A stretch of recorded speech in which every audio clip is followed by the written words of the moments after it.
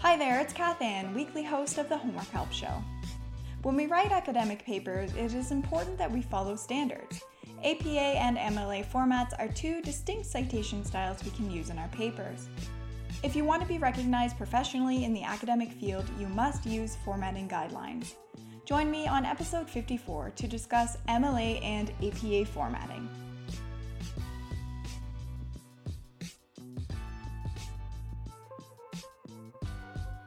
When we are writing essays, it is important that we follow guidelines. MLA and APA formatting style guides are two distinct styles that we can use when we are writing our papers. Yes, learning a new style can be a difficult and confusing process. As times change, styles also changed, and we must learn to adapt and be flexible with them. However, if you want to be taken professionally in the academic field, you must learn to use different style guides which are appropriate to the academic field in which you are working. This is why we've decided to give you an overview of both APA and MLA formatting guides today. We will begin with a discussion of the similarities between the two formats, and then we will move on to some of the distinct differences that differentiate MLA from APA format. MLA stands for Modern Literature Association. The style was developed in 1883 by teachers and scholars, and the Academy seeks to promote literature and the English language throughout the academic profession. APA stands for American Psychological Association.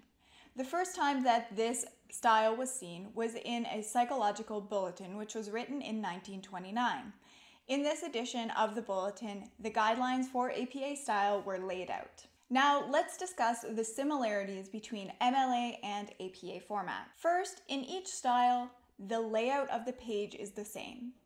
You are going to want to use 1-inch margins, set your font to 12-point font, and use Times New Roman. You're also going to want to have a references or a works cited page at the end of the essay. Each of the pages will also be numbered at the top. Text should also be double-spaced.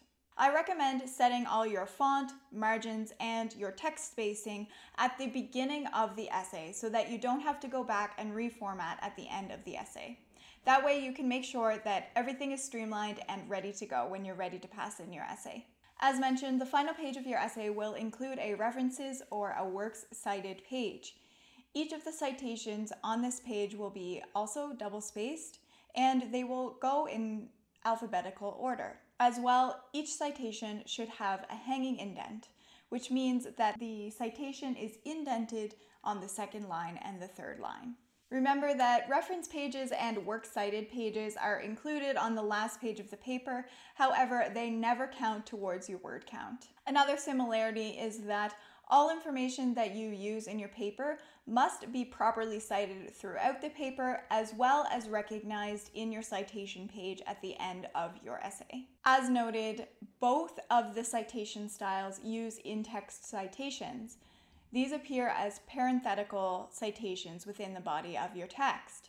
For example, if we are citing something from Big Bird, written in 2010, in MLA formatting, you are going to use the last name, Bird, and the page number on which you found the information. APA style, on the other hand, uses the citation format in parenthetical brackets, the last name of the person, so in this case we would use Bird, comma, the year that the publication was issued, comma, the page number on which you found the information if you have taken a direct quote from some information. On your references page, make sure that all your citations are listed in alphabetical order.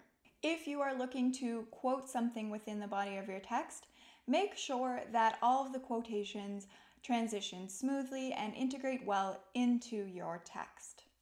Try not to go too heavy on quotations directly from the text. Professors tend to prefer paraphrasing as opposed to direct quotations unless it is something they request specifically. Block quotations can also be used throughout the text. However, use these intentionally and sparingly. Now let's move on to some differences between APA and MLA format. MLA format is generally used in the arts. So for example, English, art, theater. On the other hand, APA format is generally used in the sociological disciplines like social work, sociology, and psychology, as the name alludes. In MLA format, you will see a works cited page on the final page of your essay. In APA format, it is a bit different, and the references page will be called just that, the references page. In MLA format, when you are going to cite some information, you will want to use the citation style bird, big, if we are to use our example. So if we are garnering information from Big Bird, we will reference that information with the style bird, big. On the other hand, in APA format, the references are cited with the last name, comma, and then the first initial. So for example, bird, B.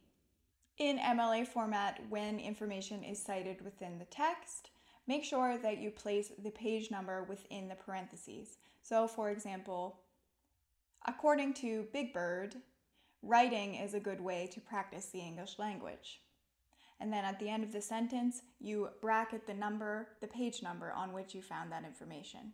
On the other hand, in APA format, when you are citing information in a sentence, make sure to put the year during which the information was published. So for example, Big Bird believes that writing centers are awesome. And then in brackets, you will put the year right after the name that you have cited. So for example, it would be Big Bird, brackets, 2010, believes that writing centers are awesome. In MLA format, quotes 4 lines or longer are called blocked quotations, and they are indented 2 tabs over. In APA format, quotes 40 words or longer are also forming block quotations. They are adjusted 5 spaces over in the context of the paper. In MLA format, when titles of works are cited within the references page, they are italicized. In APA format, the first word of the title is capitalized and the rest are lowercase. They are not italicized. If you are struggling with APA or MLA format, consider using a citation tool such as BibMe. We will link it in the description box below. This can help you to organize your citations and create a bibliography for you that you can include at the end of your paper. However, don't become reliant on these tools. Think of them as just that, tools. Getting a copy of the actual APA or MLA manuals can also be very helpful in learning these formatting styles. As well, check out OWL Purdue. That website has a great breakdown of both MLA and APA style guides, wherein you can learn the thorough breadth of both of these styles. Also consider visiting your campus's writing center for more support on MLA or APA format. If you're looking for more support on either of these styles, try to check out episode 35 of the show. In that show, we provide you an in-depth overview of the APA style format. Okay, so that's it for me this week, guys. I hope this episode was of benefit. As always, if you have any questions, hit us up on our social media platforms using the hashtag AskHHG. Share your comments with us on YouTube, Facebook, Twitter, or Instagram. Find us by searching Homework Help Global.